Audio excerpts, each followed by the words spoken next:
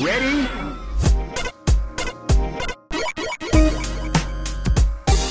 Which is fun. A Musically Jamu.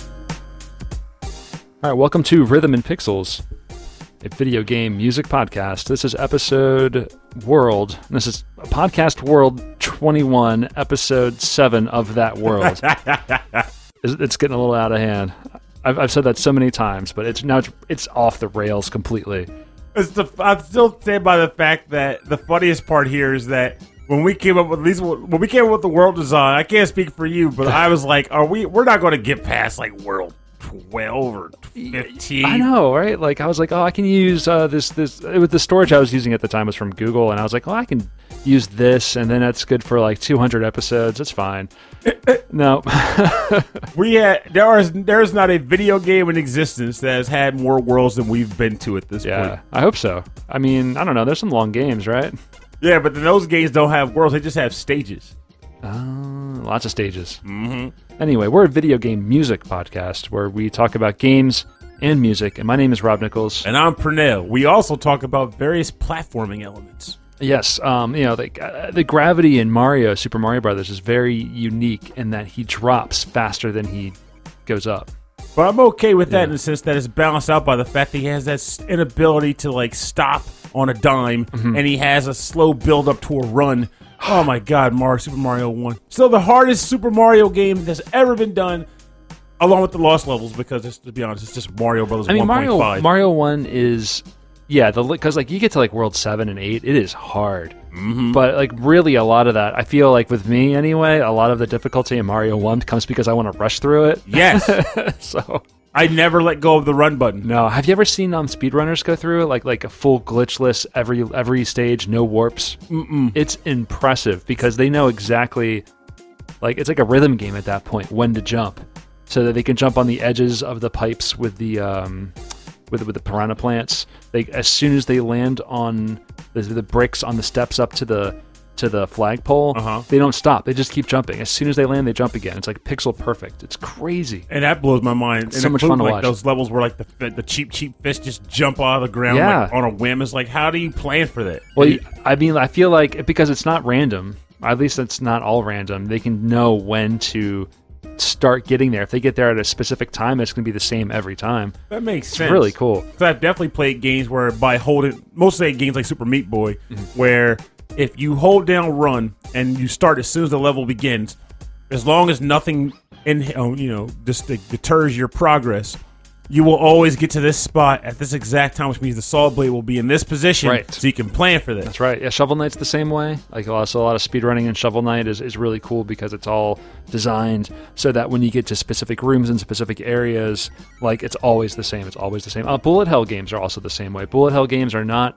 random, especially the older ones. A lot of the enemies are always shooting depending on where you are on the stage. So if you're always in the same spot at the same time, they'll always shoot in a specific direction, and you can manage bullet patterns much better. Oh. It's all about that, getting that path, driving the line. I'm coming back for you, Death Smiles Black Label. I'm gonna do it.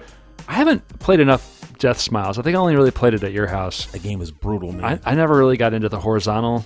I find that super confusing. I like to do the vertical shooters. Mm-hmm. I don't know why. I think it's just different perspectives, I'll admit, but I can also imagine, depending on how the game works, like how hard it is, how much more difficult it'll be. Just like how certain, like back when you'd play DDR and they had like the arrows that could go up or down. Yeah. You would think it was such a simple change, but no, there were people who was like, if you made them watch the arrows go down, they would just break them. They Actually, do it. That brings up a whole thing. The latest it's called the KAC tournament in Japan. It's the Konami Arcade Championship. Yeah, and so they had the DDR Grand Finals. So were held there in Tokyo. So the point system, there's like a specific times of the year that you earn points by completing sets of songs around the world. And then they pick the top like 2 or 3 players from each region of the world to go to Japan and compete. And Chris Chaik, I think he's from California, he won 5 years ago or 4 years ago. Okay. And so he won up again this year too. And he won this year, so congratulations to Chris Chaik, because his timing is stupid. Like there's no one better than him. But his opponent was from Japan, and he read the the arrows going backwards. Really? So if you watch the stream, Chris's arrows were going up and his opponent's arrows were going down. And it's just like, I think it's just how he learned. That makes It's sense. really Like, wild. maybe he started going there. He probably was trying to learn how the game worked. And initially, that curve of learning arrows going up was breaking him. And someone was Yeah. like, try this option. It can make him go down. He's like, wait a minute, this makes sense to me. So the entire time he played, maybe he would go in there and always pick reverse arrows when he starts a game. Well, so many other Konami rhythm games, all the notes and things always scroll downwards. Yep. So it makes sense maybe just to do that. There's in my case, I've been trying to get a little better with games. I've been getting inspired, believe it or not, by the listeners in the Rhythm and Pixels chat. So I love how this is like probably one of the longest lead-ins we've ever had, but this is a good chat to me. So we, as a lot of people know, I started getting to that weird game hermit thing where I didn't want to play games anymore. I'm gonna say you went into video game hibernation. Yes, I like that. I like that. That's a good way to put it. I'm just gonna take a break. Just take a break. Yeah. And I've still been in that position. Sometimes I feel a little guilty when I want to boot something up. But something interesting happened this month. 4 in February happened this month. For those not in the know, 4 in February is a thing that people have been doing for years, actually. As a means to read through their backlog, they choose the month of February to play through a minimum of 4 games, beat 4 games in the shortest month of the year. Why that makes sense, I have literally no idea. You're in luck. I think this is a leap year. Oh, I got one extra day. You got that extra day, baby. man. So, like, I just kind of ignored it. Like, I saw the post come up because I'm in the group for it. So I saw the post come up. I'm like, I'm not playing games anymore. And then people in the group started talking about it. It's like, so what are you doing for 4th of February? Everybody's talking about it and they're posting their stuff. Like, I beat this game. I played through this game. And here's the beauty of it. Talking about games for those... Big shock for me, right? Listen to the show, but Right, yeah. talking about games to me is the most fun aspect of playing them. I like discussing games with my friends, talking through their experiences. So seeing people talk about the games they beat and their feelings on the games they've been playing, it lit a fire. And I was like, you know what? Screw this. I'm beating a game this month. Yeah. I'm going to play a game and beat it. So What is it? it's going to be Blaster Master Zero. All right. At least that one. But then I also bought another game on a whim after that called Kunai, which I'm going to tell you, I'm early into it because I only started playing it yesterday. But I like it already. You play as the equivalent of a Amazon Fire tablet in the future. And you get, you're like a ninja So you're Amazon Fire tablet. You're a ninja Amazon Fire tablet. In a Metroidvania style game. Don't hate that word. It's effective. It's an effective word. But you basically run around attacking sentient evil robots, and you're trying to help a resistance retake the future from, I guess, like rogue bots or whatever. But the beauty of the game is that, in addition to like the fact that your first weapon is a katana that absorbs life forces of robots, so you can heal. That's how you heal yourself in the game, is by defeating enemies. Oh, cool. But early on, you get kunai. That's a Hence good the mechanic. name of the actually. game. That's a good mechanic. I love it. I love it. You get 2 kunai, one for your left hand and one for your right hand, and that's your grapple mechanic for the game. Oh. So if you want to climb like a vertical corridor, you throw a kunai to the right. Then it lets it spring you up. Throw it to the left. It pulls you over. So you're like, Oh, neat. no one can see me doing that, but I'm like doing like the Spider-Man web fling thing over here. And then eventually you get the ability to like sling your shot yourself. So you put them in both walls and pull down and then launch up. Like the traversal, the platform traversal in this game is a ton of fun. And I've been enjoying it immensely since I started playing it. Oh, is it only on Switch right now? It may be on Steam too. I'll have to double check. I'll have to It check might it even out. be on PS4, I would wager. But I know it's on Switch because that's where I grabbed it at. And it's a gem. I like it. And the OST is hoo hoo hoo. Is it good? Oh, I'll have to check that out though. We'll have to do a modern. We'll do modern indie platforming. I like That it. sounds pretty good. There's so many of them too. And then I'm gonna actually work on our next episode. Maybe it's influential. Influential classics, so it wouldn't work for that It one. wouldn't work for that. No. I better change my track list. Here's this game that came out in 2019. No way. Well, yeah, let's get started on today's topic. We're talking today about cards. The heart of the cards. Yeah, this is card games. The beat of the music. So That is card, the heart of the cards. the rhythm of the cards. So it's card battling, card playing, card trading, right? Card anything. Card anything. Cards. That's right. Cards. Um, How do you like them? and I knew this would be a great topic. One, because it was originally for the guest that we were going to have this week, but then things didn't work out. But this was going to be a good topic, because I know one of Purnell's favorite games for the Neo Geo Pocket. That's right. That's right. And so I'm hoping he picks it first. I will not. Oh, come on. I actually didn't pick from that game because it's not going to be too easy. I didn't pick from that game because I thought you would. Don't! So just for the record, he's talking about Card Fighters. Yeah, it was a SNK. Was it Capcom versus SNK Card Fighters Clash? Mm-hmm. The classic team up versus fighting game that no one asked for on the Neo Geo Pocket. But everyone was so happy to get. Very cool game. But no, what would you end up going there for your first pick? Well, I'm going to go with an obvious one that wasn't that one. So that started off. This is from Trails of Cold Steel 3, and the track title is Vantage Masters. And it's composed by Hayato Sonoda and Takahiro Unisuga. Possibly only one of them, but at least possibly both of them.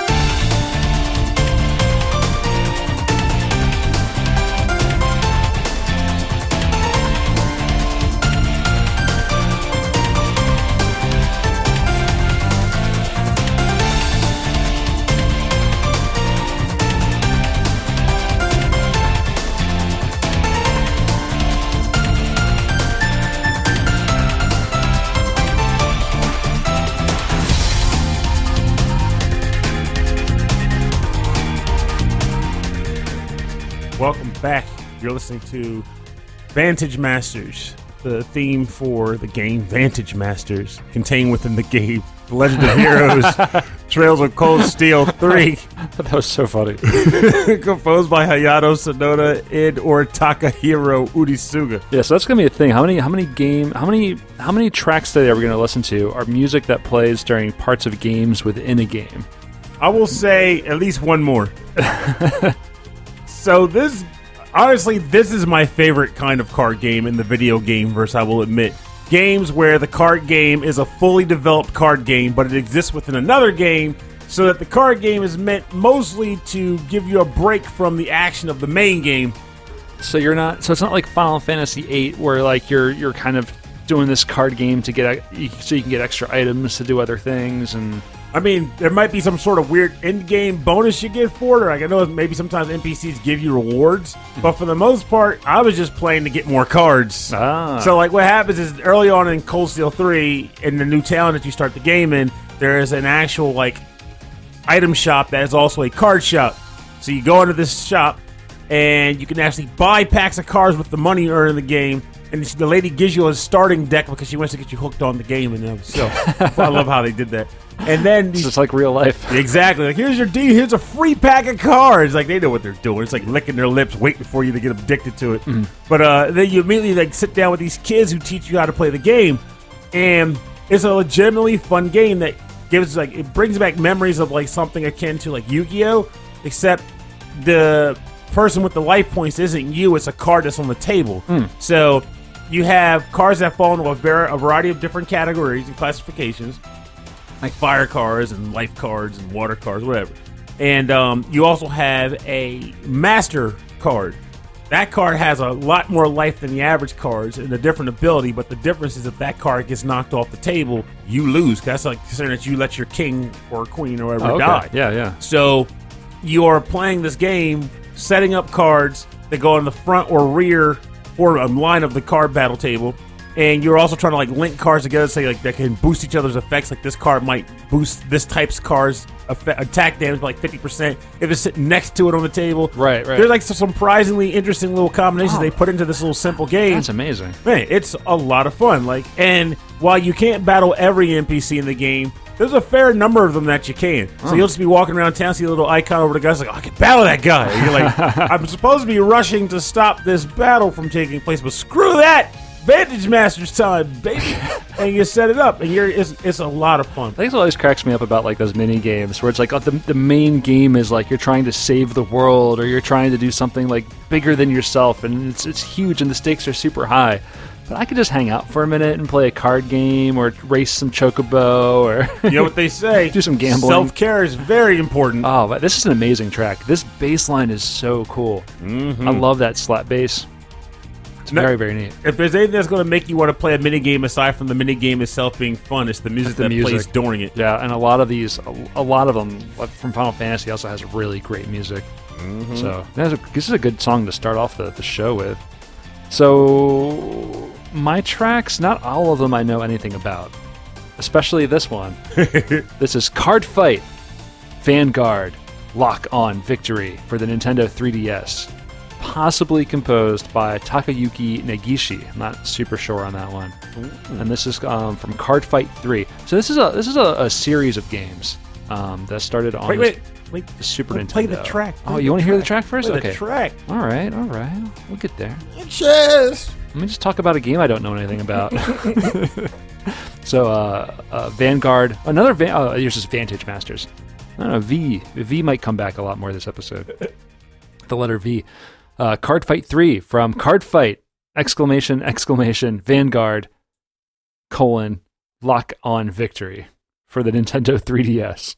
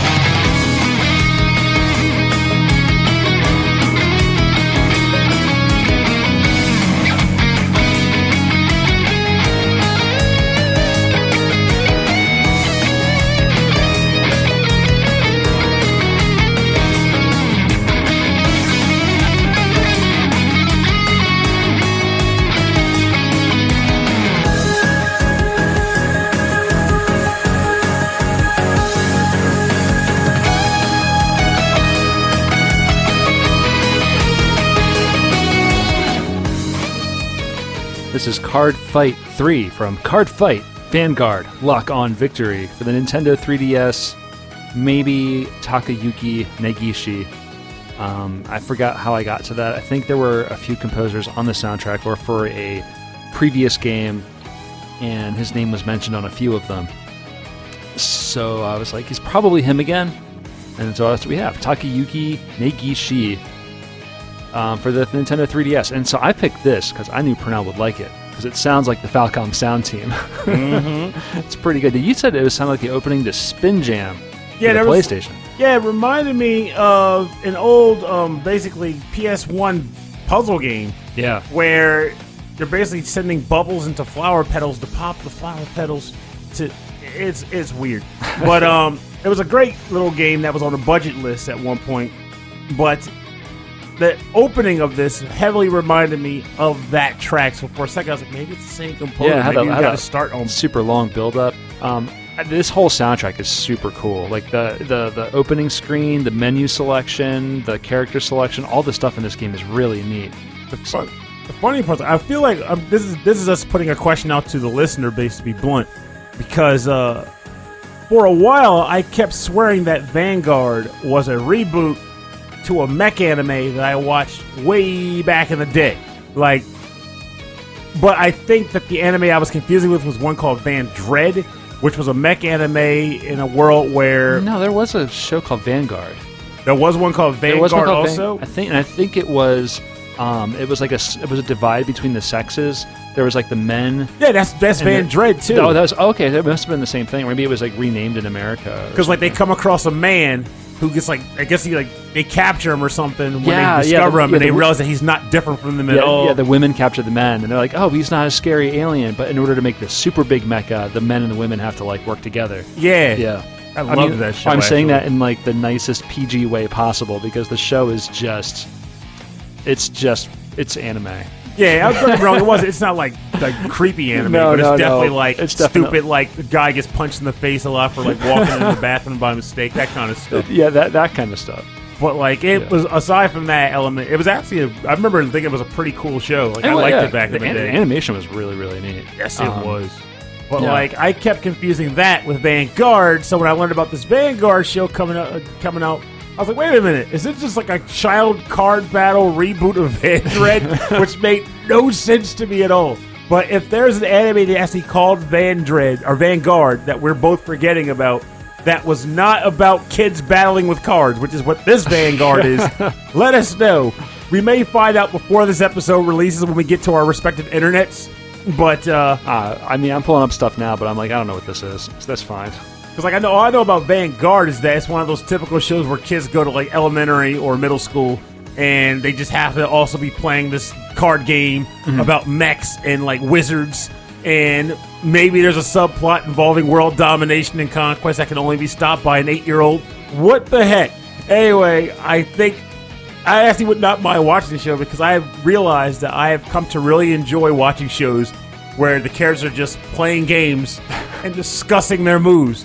Like there was Yu-Gi-Oh! Back in the day, which was the beginning of that whole craze. That one with the Ice Shield, right? The football one. Oh, Ice Shield 21 was great. Yeah. That was the first time I realized that I could appreciate sports if you make it flashy. If you make it flashy. On the Legacy Music Hour, this is like one of the early episodes from years ago. They talked about how Brandon was like, yeah, I watched Rocky for the first time, and I never realized how exciting, boxing could be in a movie. Yes. Because in real life, you're like, it's very you gotta be really, you gotta really be into it. I think it's like professional video game esports too. Like you gotta know the sport, you gotta know the game. If you don't know the game, it's hard to get into the personal story of the people playing. And I was about to say that's the thing that they need to do. They don't inject the personality, the people enough. Like if you watch Rocky, I'll admit in Rocky because you watch the hour and 30-minute build up to the actual fight. You're like, Rocky's fighting to put food on the table. His wife's home pregnant. He needs to pay for the new TV he's trying to get. So now he's in the ring. It's like, is Rocky going to get that money for the TV? Can he win the battle so his wife can afford to go into labor? I don't know. His wife can afford to watch cable. Exactly. But in a normal boxing match, all you see is like, okay, these two buff guys are trying to knock each other out. He threw a punch. It connected. Yeah. He threw another punch. That one didn't connect. Like, there's no stakes in it for the viewer. You're just like, they're punching each other. And the violence doesn't do anything for me either. Like the ultimate fighting stuff, it's like, oh, he like doesn't like I don't know what I'm looking at, so I just see just like a bar fight. Like in a ring. It doesn't make any sense to me. So if you take this logic to something like this, right? Like, so, well, obviously there's no like, well, there's the equivalent. So let's say you're at like a card shop in downtown. Yeah. And kids are playing Yu-Gi-Oh! Yes. And you just watch a kid play a card, and his opponent's like, okay, how am I going to counter it? I'm going to play this card. It's like, all right, they're playing a game. On the show, however, there are stakes because they have world domination or the world ending as a result for like the main villain winning. So the hero has to win. In addition, they have dramatic music. So when a card gets played, it's like, what's going on? And then every character's like gasping and their eyes are bulging out. What did he do? He just played Happy Cats. Happy Cats is a card that goes in attack mode. So what you're saying is that kids are just playing these games completely wrong. What they have to do is they have to play their card and yell out the name of the card, and then your opponent has to go, what? And then they have to have at least 2 friends behind them to comment on everything they do. No, believe in yourself. You can do it. You can win.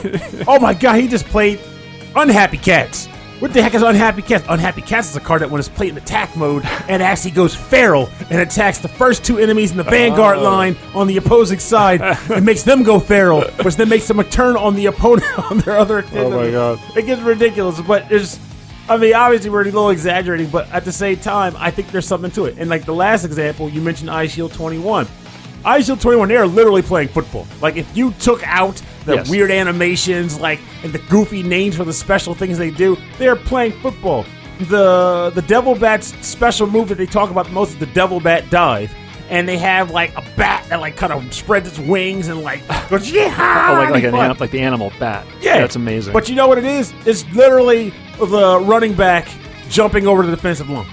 That is literally the move. And yet they have a name for it. They have an animation for it. They make it all dramatic. Sure. There's one move that I always laugh at. I wonder if it's even a legal move in football, but it's not rodeo drive. It was the lance attack or something lance, night lance. But the guy just like extends this like stupid, ridiculously long arm, and he just like grabs the guy and just like yanks him. And I feel like that's not legal. Yeah, that's holding. That's not legal. You can't. You're not allowed to do that. Also, it would probably really ruin your fingers. Oh, but he's anime. He's got super fingers. Oh, he's got the Rock's fingers. Oh yeah, Dwayne Johnson's fingers. And they make it such a dramatic animation. Like he's like he lunges back and his muscles contort. Oh my god! And then when his arm extends out, it's like ridiculously elongated arm. And they show the animation of an actual lance piercing the opponent. Oh my god! It is crazy, but it makes it really exciting to watch. And I wish real football did that. Oh man, I wish real sports did much more than they're doing. Yeah, they do. But you know what? I don't think it would change how I feel. But what's your next track then? I'm really curious about the games that you chose from. All right, well, once you learn them all, you're like, oh, this all make total sense for Purdue. The next track I picked is obviously inspired by one Stephen Miller, because that's part of what made me want to think about this topic in the first place. Okay. This comes from the game Witcher 3. Oh, right. And it's called Back on Path, composed by Marcin Przybylowicz. You know what? Last week, or the week before, you got that name perfect. And this time, not so much. That's called lack of sleep, baby. You're doing all right.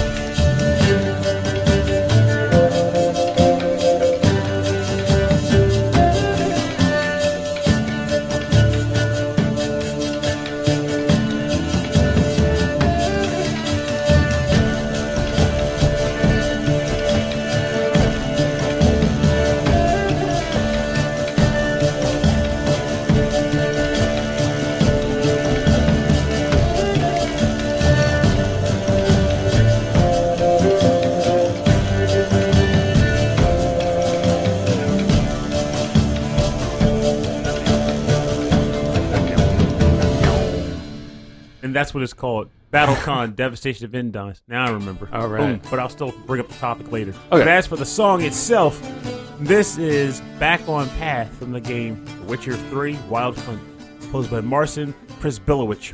Bam! Bam. In your face! Yeah, he couldn't even pronounce his own name as well as you pronounced that name. That's right. That's right. And if he disagrees, he's wrong. Yeah. So He's back to his other name, Smith. That's his fault. Everyone's got a fallback name. Marcin Smith. All right. So the reason why I picked this track, Yeah. because I've honestly yet to play this, is specifically because of Stephen Miller.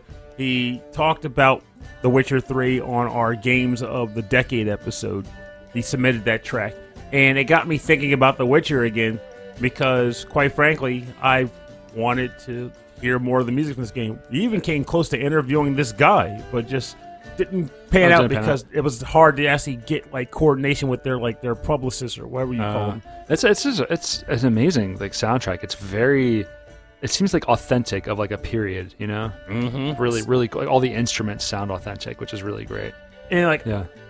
I just want to try this, but the problem is the game itself is so daunting to start from a time perspective. Like, you know how people always say, I don't want to start watching One Piece because it's got 900 episodes. Yeah. That's how much time it's going to take. The Witcher is huge. Which is a huge game.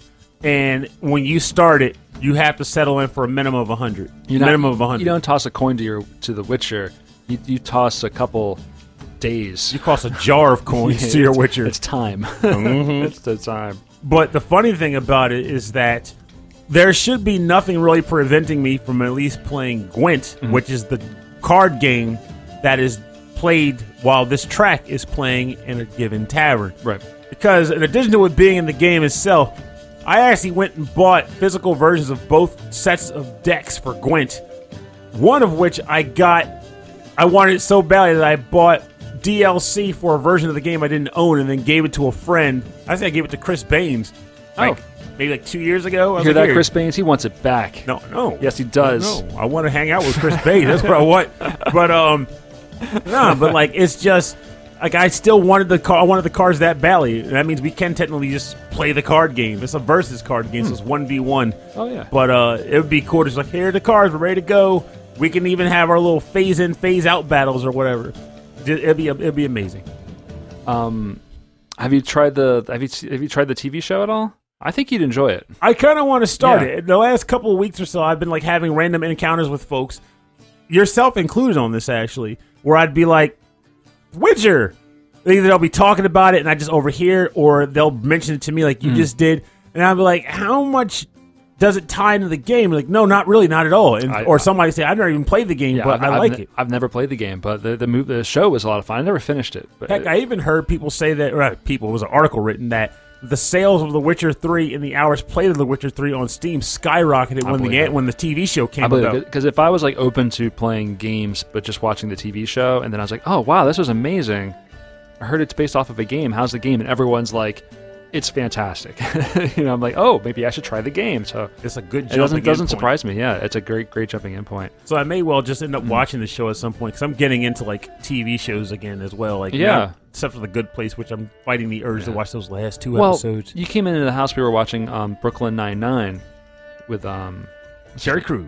Terry Crews, yeah, and Adam, or is it Andrew? Andy Samberg. Samberg, and he's very, very funny. And you still haven't started that yet, have you? I have not. I have a surprising number of shows I want to start. Like, there's a show I found about I The know Awesomes. you would like that show because it's quick. There's like, let me see. There's The Awesomes, and there's Brooklyn Nine-Nine. Yeah. There's Eureka, which I finally want to start watching. Oh yeah. I started that like ages ago. That's an older one, isn't it? Oh yeah. Yeah. There's like Supernatural, which is wrapping up. Good Place, I got to finish up. High Score Girl, I'm still watching. Oh yeah, that's the anime about like the people who hang out at the arcade. It's good too. It's legit good. There's that board game shop anime I've been trying to start up, where it's literally just middle school and high school girls. I can't remember which of the two. They all blend together at this point with these shows. But they go to a board game shop and play actual, like, real board games. Okay. And they talk about them. Oh, wow. And they try to make the rules, make sense of the rules, blah, blah, blah. I also want to resume watching No Game, No Life, because even though I don't like the creepy subplot that takes place, the general show is really awesome. Is that an anime? It's an anime. But it's like we were talking about before with, like, called games, where the premise of this, which is a premise that I wish existed in real life, I won't lie, is that the characters get beamed to a magical world. So it's an isekai, I guess they call it, where you get beamed to this magical world where there's like elves and orcs and all that, and there's magic and the like. But battles don't exist. There's no fighting because all fighting is done by games, like literal magical games. I see. So these two characters come into this world, and they are like stupid good at breaking and dissecting game rules and winning. So they enter all these like magical game battles where they have to learn the game's rules and win on the fly against these people who are like trying to cheat them and stuff like that. And it's really cool. It's so classic anime of people who get beamed into another world where the thing that they're good at is the thing that's going to save the world. Exactly. And no matter how weird or minutiae, like tiny it is, like it's going to be the thing. What do you do? I'm not very popular in school. I'm just really okay at using macrame. Yeah, it's like I can spit raisins in the air and then catch them in my mouth again. It's like, oh my god! In this world, that's how you. That's what powers the magic engine. That's what fights dragons. The only way to kill dragons. Did you know? All right, so my next track is coming from a game you might know. It's Pokemon Card GB2. Ooh, Electric Boogaloo. Yeah, it's Electric Boogaloo. This is GR King Battle, composed by Ichiro Shimakura.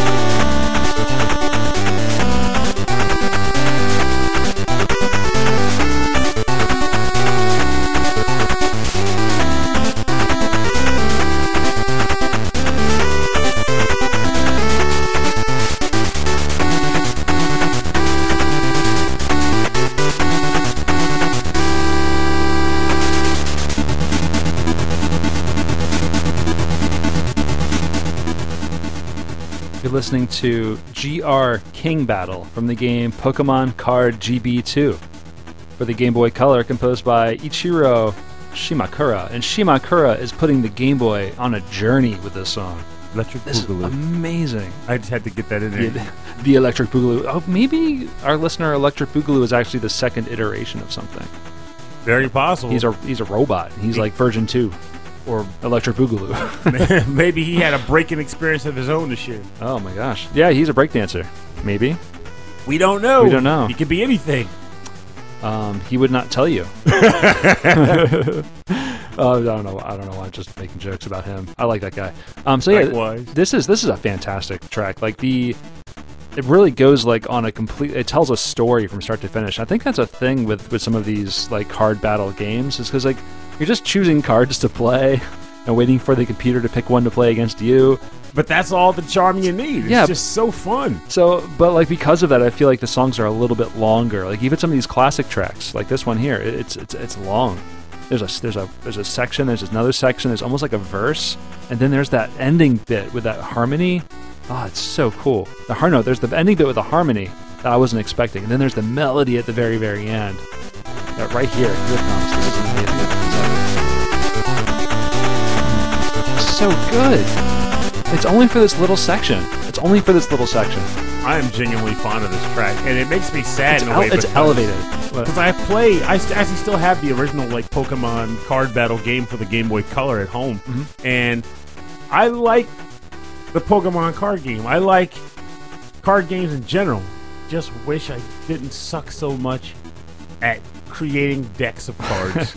I'd play them more if I could. Because I've bought it's a skill. Like being able to see it and like see the whole picture in front of you of how the game's going to play out or how it would play out is a skill. Because I don't have it. I don't either. Yeah. Like if you give me a pre-built deck, I can make sense of what's there and combine it. But if you're like, hey, Purnell, here are 5,000 cards. Of those 5,000 cards, you've acquired 2,500. Of those 2,500, make a cohesive deck that uses 40 of them. So when I started playing Hearthstone on my phone, like I'm so early in the game where it's like I only have so many cards to choose from, and I'm like, oh, this is fine. I'm playing against the computer. I'm going to start playing against people.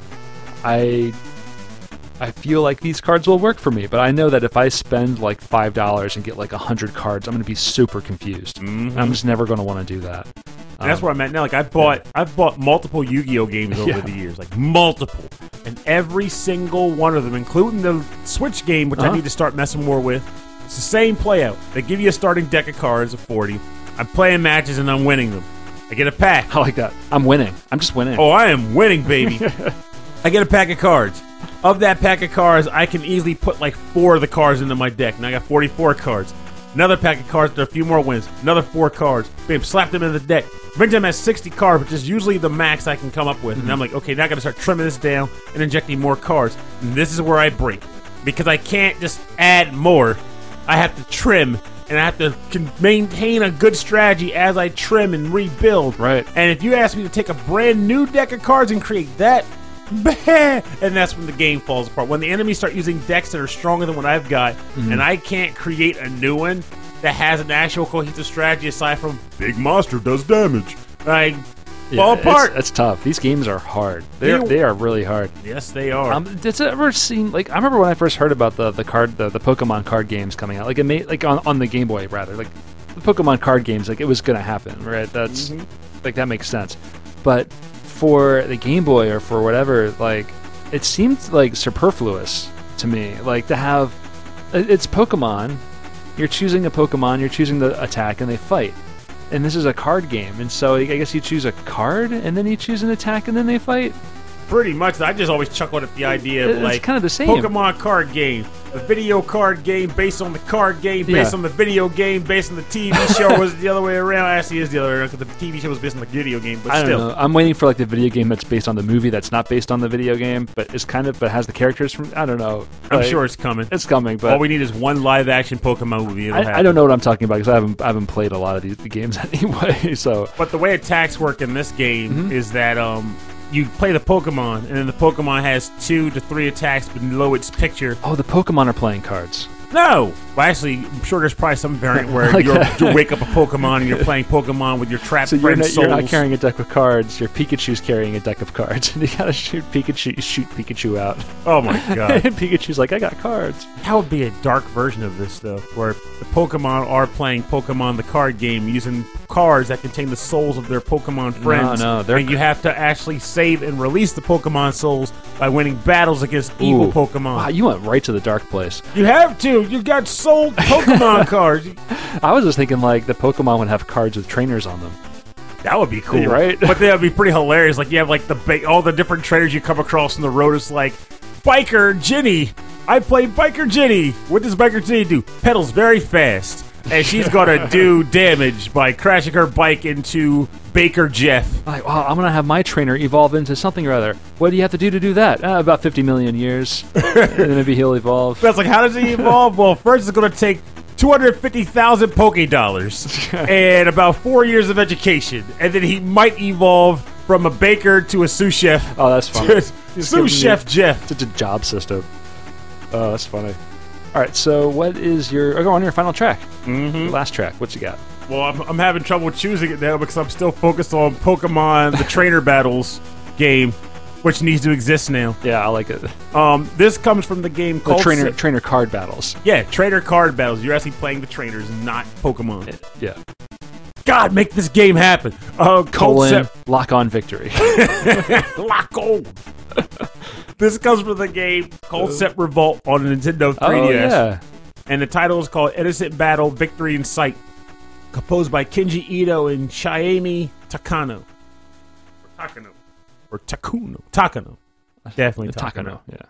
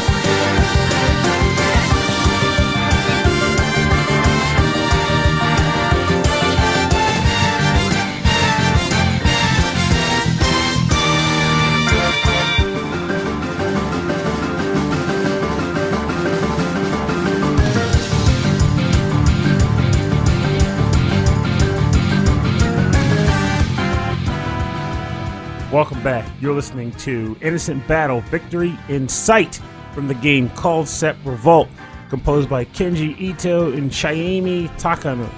This is a cool one. I like it.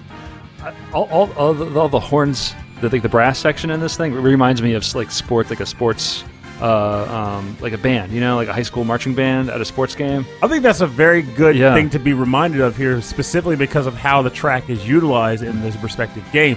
So, Concept. If you listen to this show as a fervent listener, you should definitely know what Concept is, because I think I've obsessively talked about it in the past. But, just in case, Concept is a franchise that's almost a combination of Magic: The Gathering meets Monopoly, the Monopoly. In which Magic users, or magicians as they would be called in some circles, battle for dominance on a stage by summoning monsters from their deck of Concept cards to take control of various land masses, which then can request a toll of magic energy from passerbys who deem the desire to land on their tiles and be jerks. But in the they do negative like effects and stuff, right? Exactly. Yeah. You can have, there's like spell cards you can play where you can like simply siphon the energy from spaces or from other Concept mages. But for the most part, it really boils down to, I'm going to place a monster on this property to claim it, and then I'm going to upgrade the property with 4 houses so that it requests more magic when you land on it. But then if someone lands on the space, rather than just like be forced to pay, you can actually summon a monster to fight for control of the property. Oh, that's cool. I like that. So it's like, so your house, you put a house on Park Place to charge more rent, but in this one, you're actually putting a demon and upgrading that demon to charge more blood. Yes, literally. But you could land on that space and say, my house is better than your house, and it'll fight your house to the death. You have a real estate battle. A real estate battle. That's amazing. And it's honestly an addictive sense of fun. But what ends up happening as far as like this goes, like one of the main differences that this has is something like Monopoly, which, as for people in the board game community know, Monopoly gets kind of trashed these days for like how it plays and like how long the games take or whatever. But one thing that this game does that makes it a little different and honestly better is that an additional win condition is actually the only win condition, because you can't bankrupt somebody and win. You have to get a certain amount of magic energy and then cross the starting point. So when you get to the point where someone on the board is at the threshold for like, okay, this guy has enough magic to win the game, the music shifts over to like these victory in sight tracks. And in the case of this battle theme, this is the victory in sight theme for this style of battle. It's like, all right, time to go. He's about to win. Gotta break his kneecaps quick. But it's an addictive game. But it also leads me to an interesting story that comes to play, where I was talking earlier about how I'm terrible at constructing decks, and I get really flimsy about it. You're bad. You hush your fuss. I kick butt. I actually was a little bit better in this game because I was able to focus on like elemental decks. So there's 4 elements in the game: earth, fire, wind, and water. You know, the usual 4. So the idea to focus yourself to say, okay, choose 2 of those elements and make decks specifically built around those. Right. Because even if there's like an element for a property you want, you can always use magic to change the element of the space to a different one. Okay, so you can still focus on a specific like strategy, but then you can spend points or other stuff to sort of compensate for that. Exactly. Right. Now, I was still struggling a bit, but for the most part, I was having fun. Listener Mike Myers was playing this game back with on the 360. We used to play it together. But then what he decided to do, he has this penchant for just breaking game rules and saying, screw these rules are stupid. So what he'll do is he'll do something that kind of goes against the principle of how the game is designed to play and win. In the case of this game, which infuriated tons of people on the internet, he built a deck that had no monsters in it, which means he never took properties, which is the core of the game. The core of the game is walking around claiming properties and then charging tolls. He never did that. Huh. So what his deck did, it was solely focused around stealing all the work other people did. Crushing their properties, That's clever. stealing their magic. Yeah. So he just walked around the board waiting for people to do stuff, and then he just siphoned their magic away. And then he would just cross the finish line with no properties owned and win. And people would rage quit on him and like yell at him online, like send him like evil, like mean messages, like you jerk bag. Funny. So something about like it's annoying to get, you know, like back in the Xbox 360 days. It was annoying to get like hate messages, but it also felt kind of good. Oh, it felt wonderful. Yeah, like, to know that you hit somebody so hard that they had to send you racial slurs over the internet, and it happened to be more than a few times. Yeah. Well, typically when they can hear my voice, if they can hear my voice, a lot of people would just put 1 and 1, 2 and 2 together. Like, wait a minute, that guy's black. I have a line I can use against him. But and you're like, oh, you're really clever. you're really clever. But you know what that means? I got under your skin when I knocked you behind out in that fighting game. Yeah, no yeah. complaints here, baby. I used to get that a lot in Street Fighter 4. Like I would take someone out with I would play Abel, and I would have like sequences where like people just couldn't move. Like I would just get in the zone of just predicting the next step the person was going to take and just knock them down. Then I would get like messages back being like, "Oh, you cheap player, doing that move over and over." And I was like, I just knew what you were going to do. If the move works, you can't fault them for that. The problem is that they were doing the same thing over and over again. Like, stop jumping, stop jumping. And that calls into question the thought of like, you know, was it, what do people call it? Like corner grab? Was it when you lock them in the corner? What is the technical term for that? When you lock them in the corner? Yeah, when you beat a guy in the corner and they can't get out, and you're just like pummeling them so they can't jump to get out, and they can't. Corner control. It's corner control. Yeah, I guess. So a lot of people would call that cheap. I've seen people call it cheap. Like, oh, you just kept me locked in the corner. I couldn't get out. I'm like, I get that maybe some games maybe just not built well to account for people getting options to get out of said corner, like maybe like combos that can't be broken, that sort of thing. Yeah. But a lot of the time, it really is just a person that just isn't skilled enough to know. Like, that's where they started coming up with this, like, roaming cancels and, like, burst moves where you can, like, push people back. It's to get out of corners. It all has to do with, like, your knowledge of your character, the knowledge of the other characters. Street Fighter, specifically, is a game of space control. Controlling the space on the screen. Getting your opponent to a specific range that they have fewer options than you do. And so if you can limit their options, then you can have a better chance of keeping them in your space. And that's what I like about Street Fighter, and why it's so hard to get into it competitively, because you have to know so much about it. And then all of the hand-eye coordination to employ it, you know, to actually like do those things. And the odd part, that's kind of why I like Pokemon too. Yeah, like, right. Because Pokemon to me is fighting games for people who aren't coordinated. So you know what? That's true, right? Yeah, because Pokemon, you don't have to worry about doing quarter circles and little dash moves and stuff, or even just the timing of it. It's literally just, I have a stable of monsters who have these moves that are meant to compensate for these things, while also providing me a viable strategy to doing damage to as many types of teams as possible. When the opponent shows up with their team, you're like, okay, time to put this into practice. And you have to know how to pivot. If you see a guy come out with something that you didn't expect him to use, like, can my team account for that? There's a really weird dance that comes from Pokemon battles, and the only detriment I've ever had to them is just the time required to make Pokemon, which I'll admit they've cut back so hard that it's gotten ridiculously easy to make Pokemon teams now compared to how it used to be. No more riding your bike in circles for like 30 minutes. Now, what's my last trick? Pokemon. Ride your bike in circles. I was going to say Pokemon, but I already played Pokemon. Pokemon harder. Pokemon harder.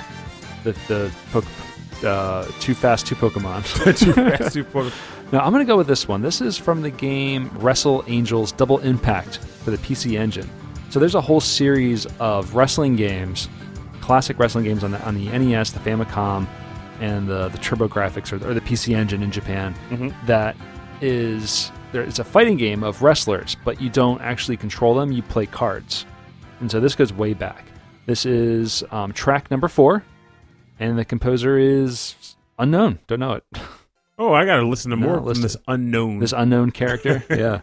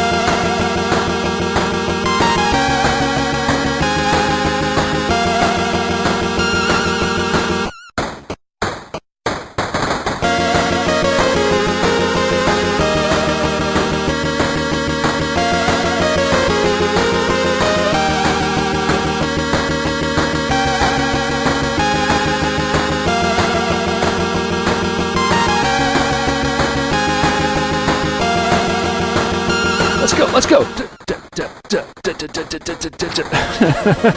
is so good. It's a little repetitive, but it doesn't matter. It's really neat, right? A lot of the best Game Boy game tracks, for example, were quick and repetitive loops, but they were so good you didn't care. It's fun. I love the little drum breaks. This is track number 4 from the game Wrestle Angels Double Impact for the PC Engine, composed by Unknown. But I love that sound, like the lead kind of keyboardy sound. Yes, it sounds really cool. Like it's got like an echo on it. So Wrestle Angels. I have never heard of this game in my life. It is a series of wrestling games on the Famicom and the PC Engine, where you play cards instead of controlling the characters. So like all your moves. So it's essentially like it's almost like what's that old card game War, where you play a card and it's like higher than your opponents. It's also like kind of like BattleCon. Like the card game we played a couple ways back, where it's like a fighting game, but all your moves are done with cards. Exactly, where you only have so many cards. So it's almost like a rock, paper, scissors, like you're trying to guess what your opponent's going to play. Mm-hmm. But it all takes place in this world of like female wrestling, where they're all wearing like seductive outfits and things like that. But it's the TurboGrafx, so it's like it's super tiny. Nothing really. They're all chibi. Yeah, it's cute. So, and it was popular. There's a lot of these games. Really? Yeah.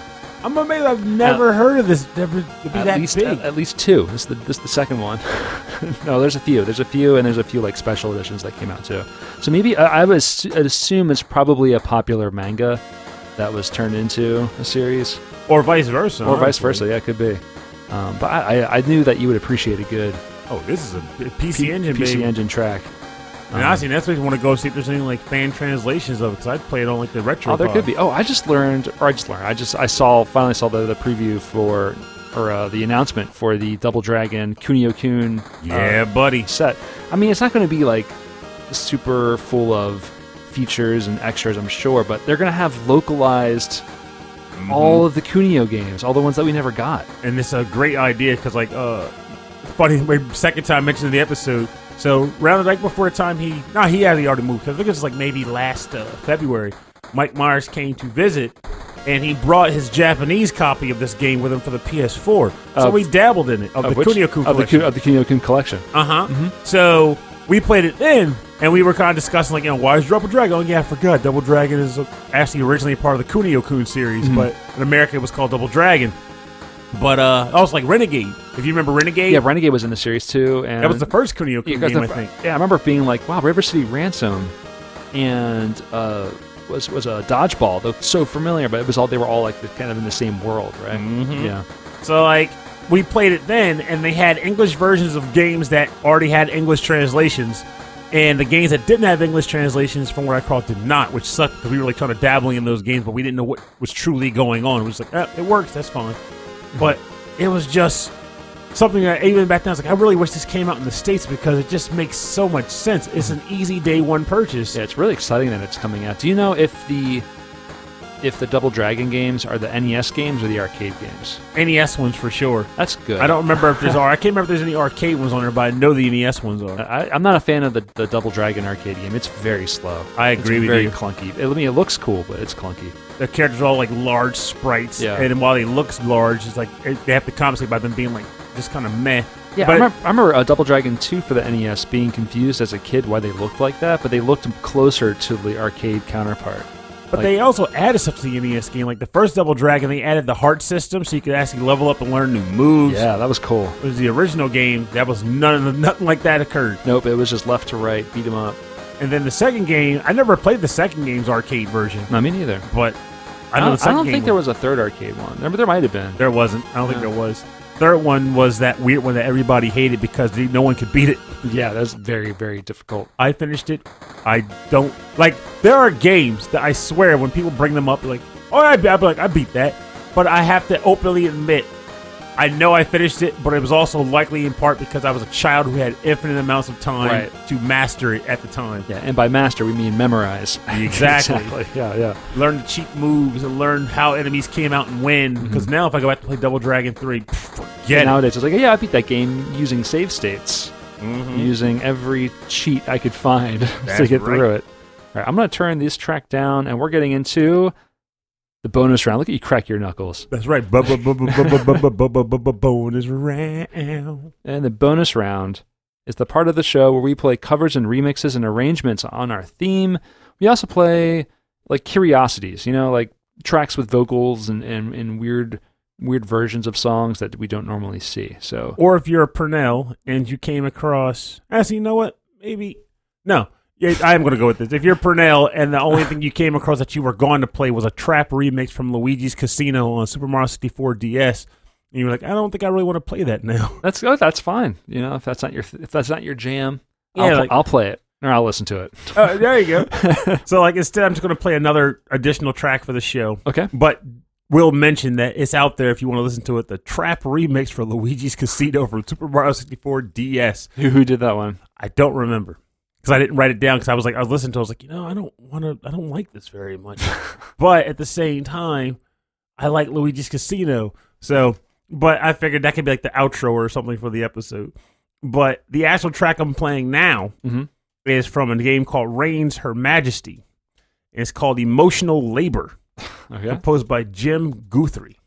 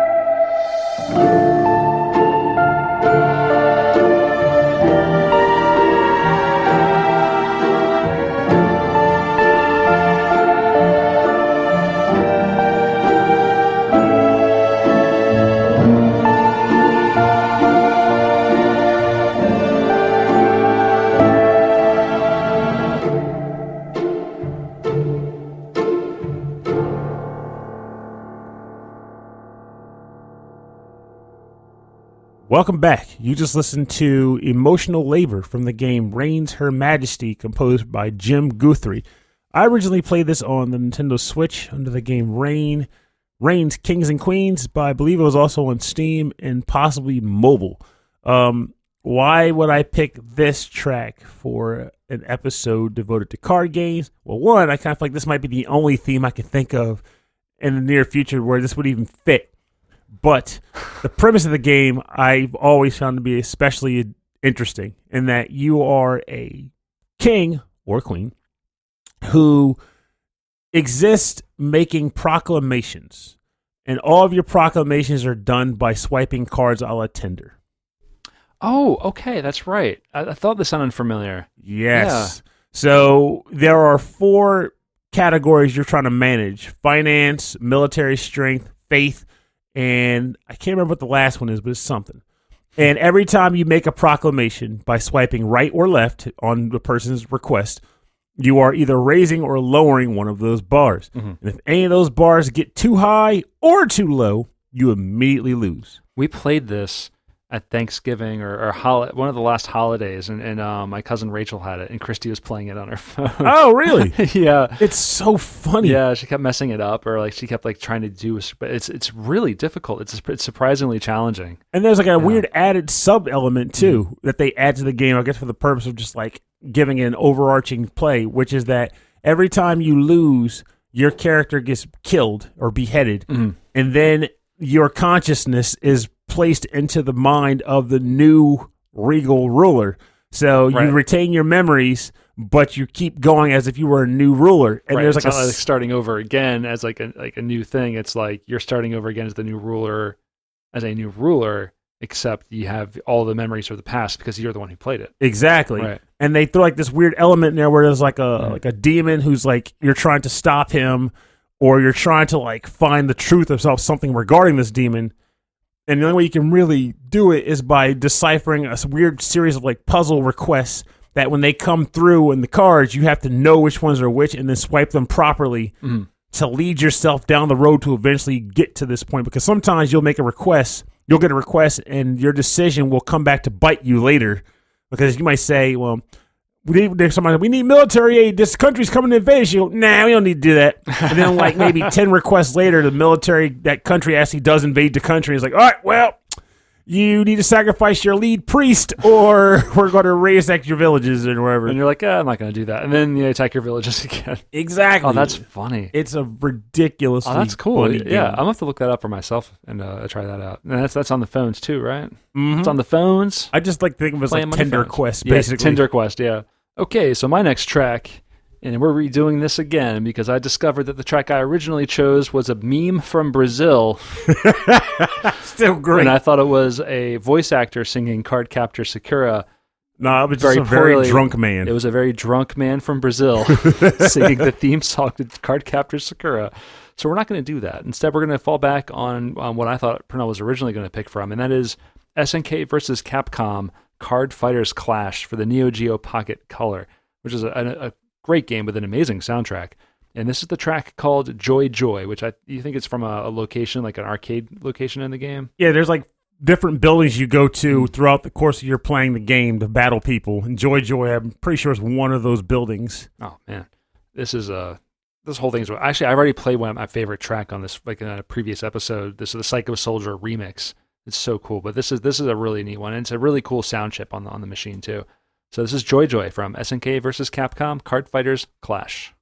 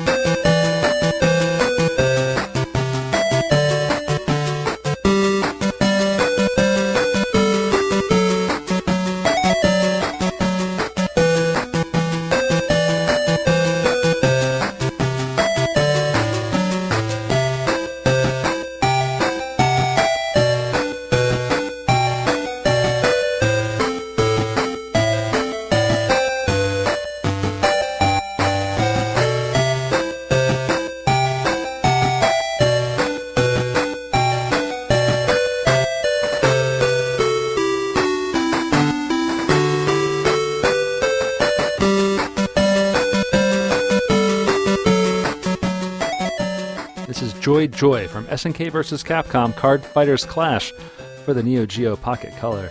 Now, I love how the Neo Geo Pocket sounded like a really clean, like Sega Master System almost. I think it had like the same channels, but like they sounded a lot cleaner, a lot clearer. Maybe it's because it was in stereo. It just got me thinking. I've been like, while this track was playing, so Rob was like, I want to pick from Card Fighters. And this has been years since I bought the game and then never bothered to mess with it because it got a lot of bad press back then. Oh, really? But now I'm getting nostalgic for it. Not this Card Fighter, but they made a sequel for the Nintendo DS. But when it came out, they didn't play test it all the way through. So there was an actual game-breaking glitch where there was an NPC you needed to talk to at a certain point in the game, and then you had to battle him. And if you could win, you could progress further into the game. Right. But due to how they programmed this glitch, you were never able to trigger that battle with him for some reason. So you could never beat the game. Oh, wow. Or at least the post-game. But still, you could never get through the game. So you never get through the whole thing because this NPC was just broken. Yes. Oh, that's a shame. So they eventually patched it and re-released the cart because back then you couldn't patch games on the fly. Right, so some people had cartridges that just you couldn't finish. Yep. Oh, wow. And I have the copy of the game, but I never did check to see if I had the version that wasn't borked or not. So now I'm going to go and check because I'm curious. Oh, wow, that's really... You can look at like the serial code or something on it? Yeah, there's like a picture of the cart that's fixed and like the serial code on it, in addition to like some of the cover art is a little brighter than the other ones. I'll have to check that out. Well, for more information on the bonus round part of our show, which is not glitched, go to rhythmandpixels.com, and you can go there to complete the game. We'll have more information on the artists and tracks and everything you need to know. And cheat codes. Yeah, all the cheat codes. Let's go!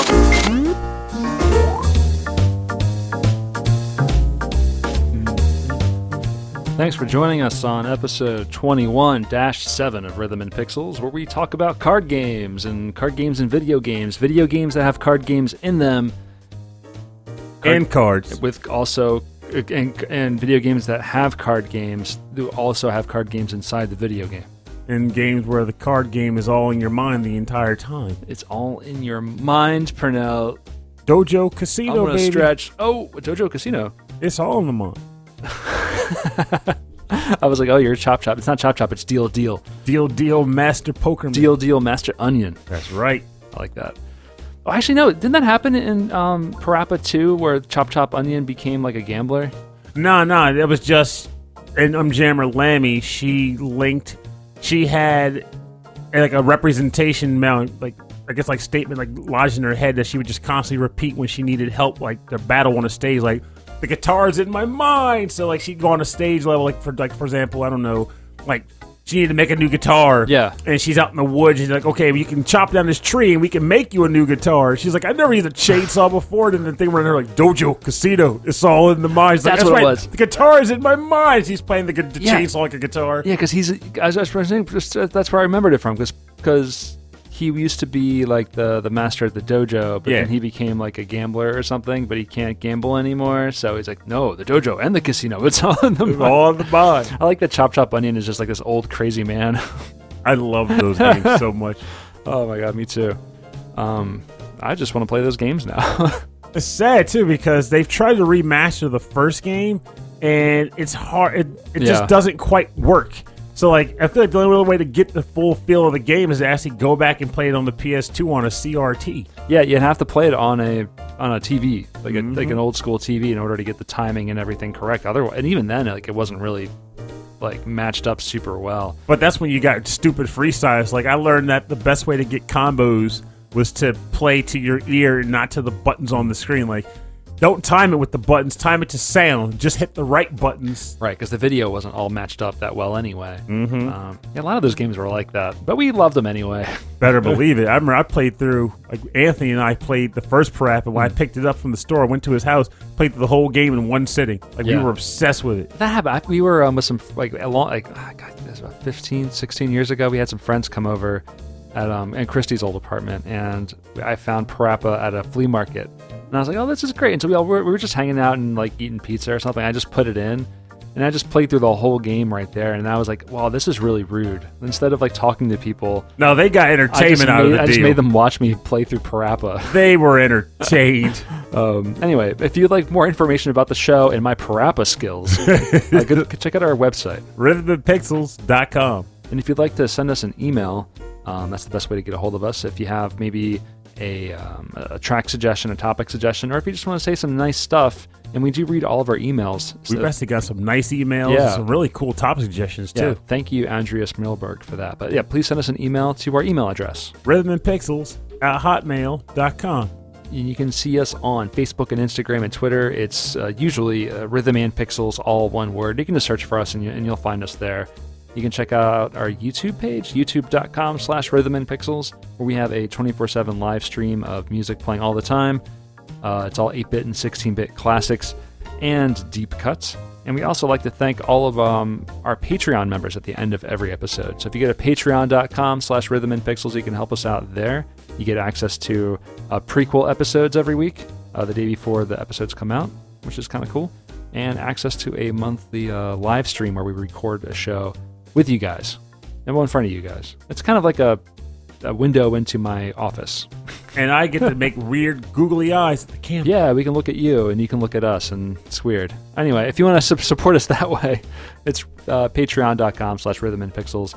And we'd like to thank that Nick Walker, Mike Myers, Johan Perez, Reinhard Zelkova, Andreas Milberg, Dan Loughton, Phantom Jest, Steve Miller, The Autistic Gamer 89, Cameron Werma, Christopher Stenstrom, Bobby Arson of One Up Funk, Ian Wicked Sephiroth, OK Impala, Kung Fu Carlito from the Heroes 3 podcast, Michael Bridgewater from the Forever Sound Version podcast, Brian Pitt, Chris Murray, Hammock from KVGM The Last Wave, a fantastic video game music podcast. So definitely check that out.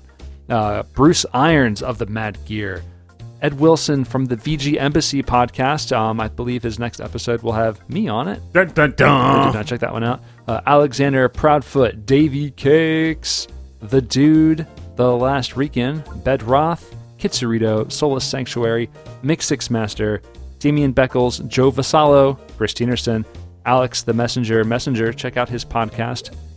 The Messenger presents a VGM Journey. I love it. The Messenger presents a VGM Journey. And finally, David Smith. Thank you all very, very much for your continued support of our show. It's much appreciated. Very much appreciated. We have a guest next week, unless something happens where things get canceled. But we have a guest next. We have a guest for a few weeks. Yes, it should be nice. We have a few guests. We got some developers. We got some musicians. And we got some friends. And I'm even reaching out on a ridiculously high limb to try to get a particular guest. If it'll happen, I think the odds are not in favor. But if it does, that'll be cool. All right. It's a senator. No. Senator Bob Terwilliger. Terwilliger. All right. Thank you all very much for listening. We'll see you next week. My name is Rob Nichols. And I'm Pernell. Have a safe time. Have a safe time. Have a safe week. Have a safe time, folks. Safe times. And remember, card games are great. There's so many different card games out there, all of which are ripe for the playing. Get your hands on a pile of cards and get to going. And a lot of people like to make the game a little bit sweeter in the form of gambling. Gambling is a thing that people like to utilize to spice up game time, make it extra nice. But let's be honest here, gambling can be a little problematic if you get a little bit too obsessed with it, in the sense that you spend money you don't have or obligations you can't oblige. So I recommend making gambling not, wallet breaking, but kind of fun. We've taken to eating ghost pepper gumballs when you lose. Yeah, make wagers that will, are painful to each other. No, not painful, just a little singy. Singy. Basically, just like wagers that are just wacky fun that you do with them, you laugh, you have a memory that comes out of it. And now it's not just a thing you did where you lost all of your money, you had to go home and explain to your wife where all your cash went. Now it's, you can tell your friends about that time you ate an insanely hot gumball because you lost to Super Bomberman 2, Francis. And it's kind of fun. It's enjoyable, So I prefer wagers that result in funny stories and good memories with friends, as opposed to wagers where I regret losing $200 on pachinko. Yeah. everyone. Good night. Good night. Good night.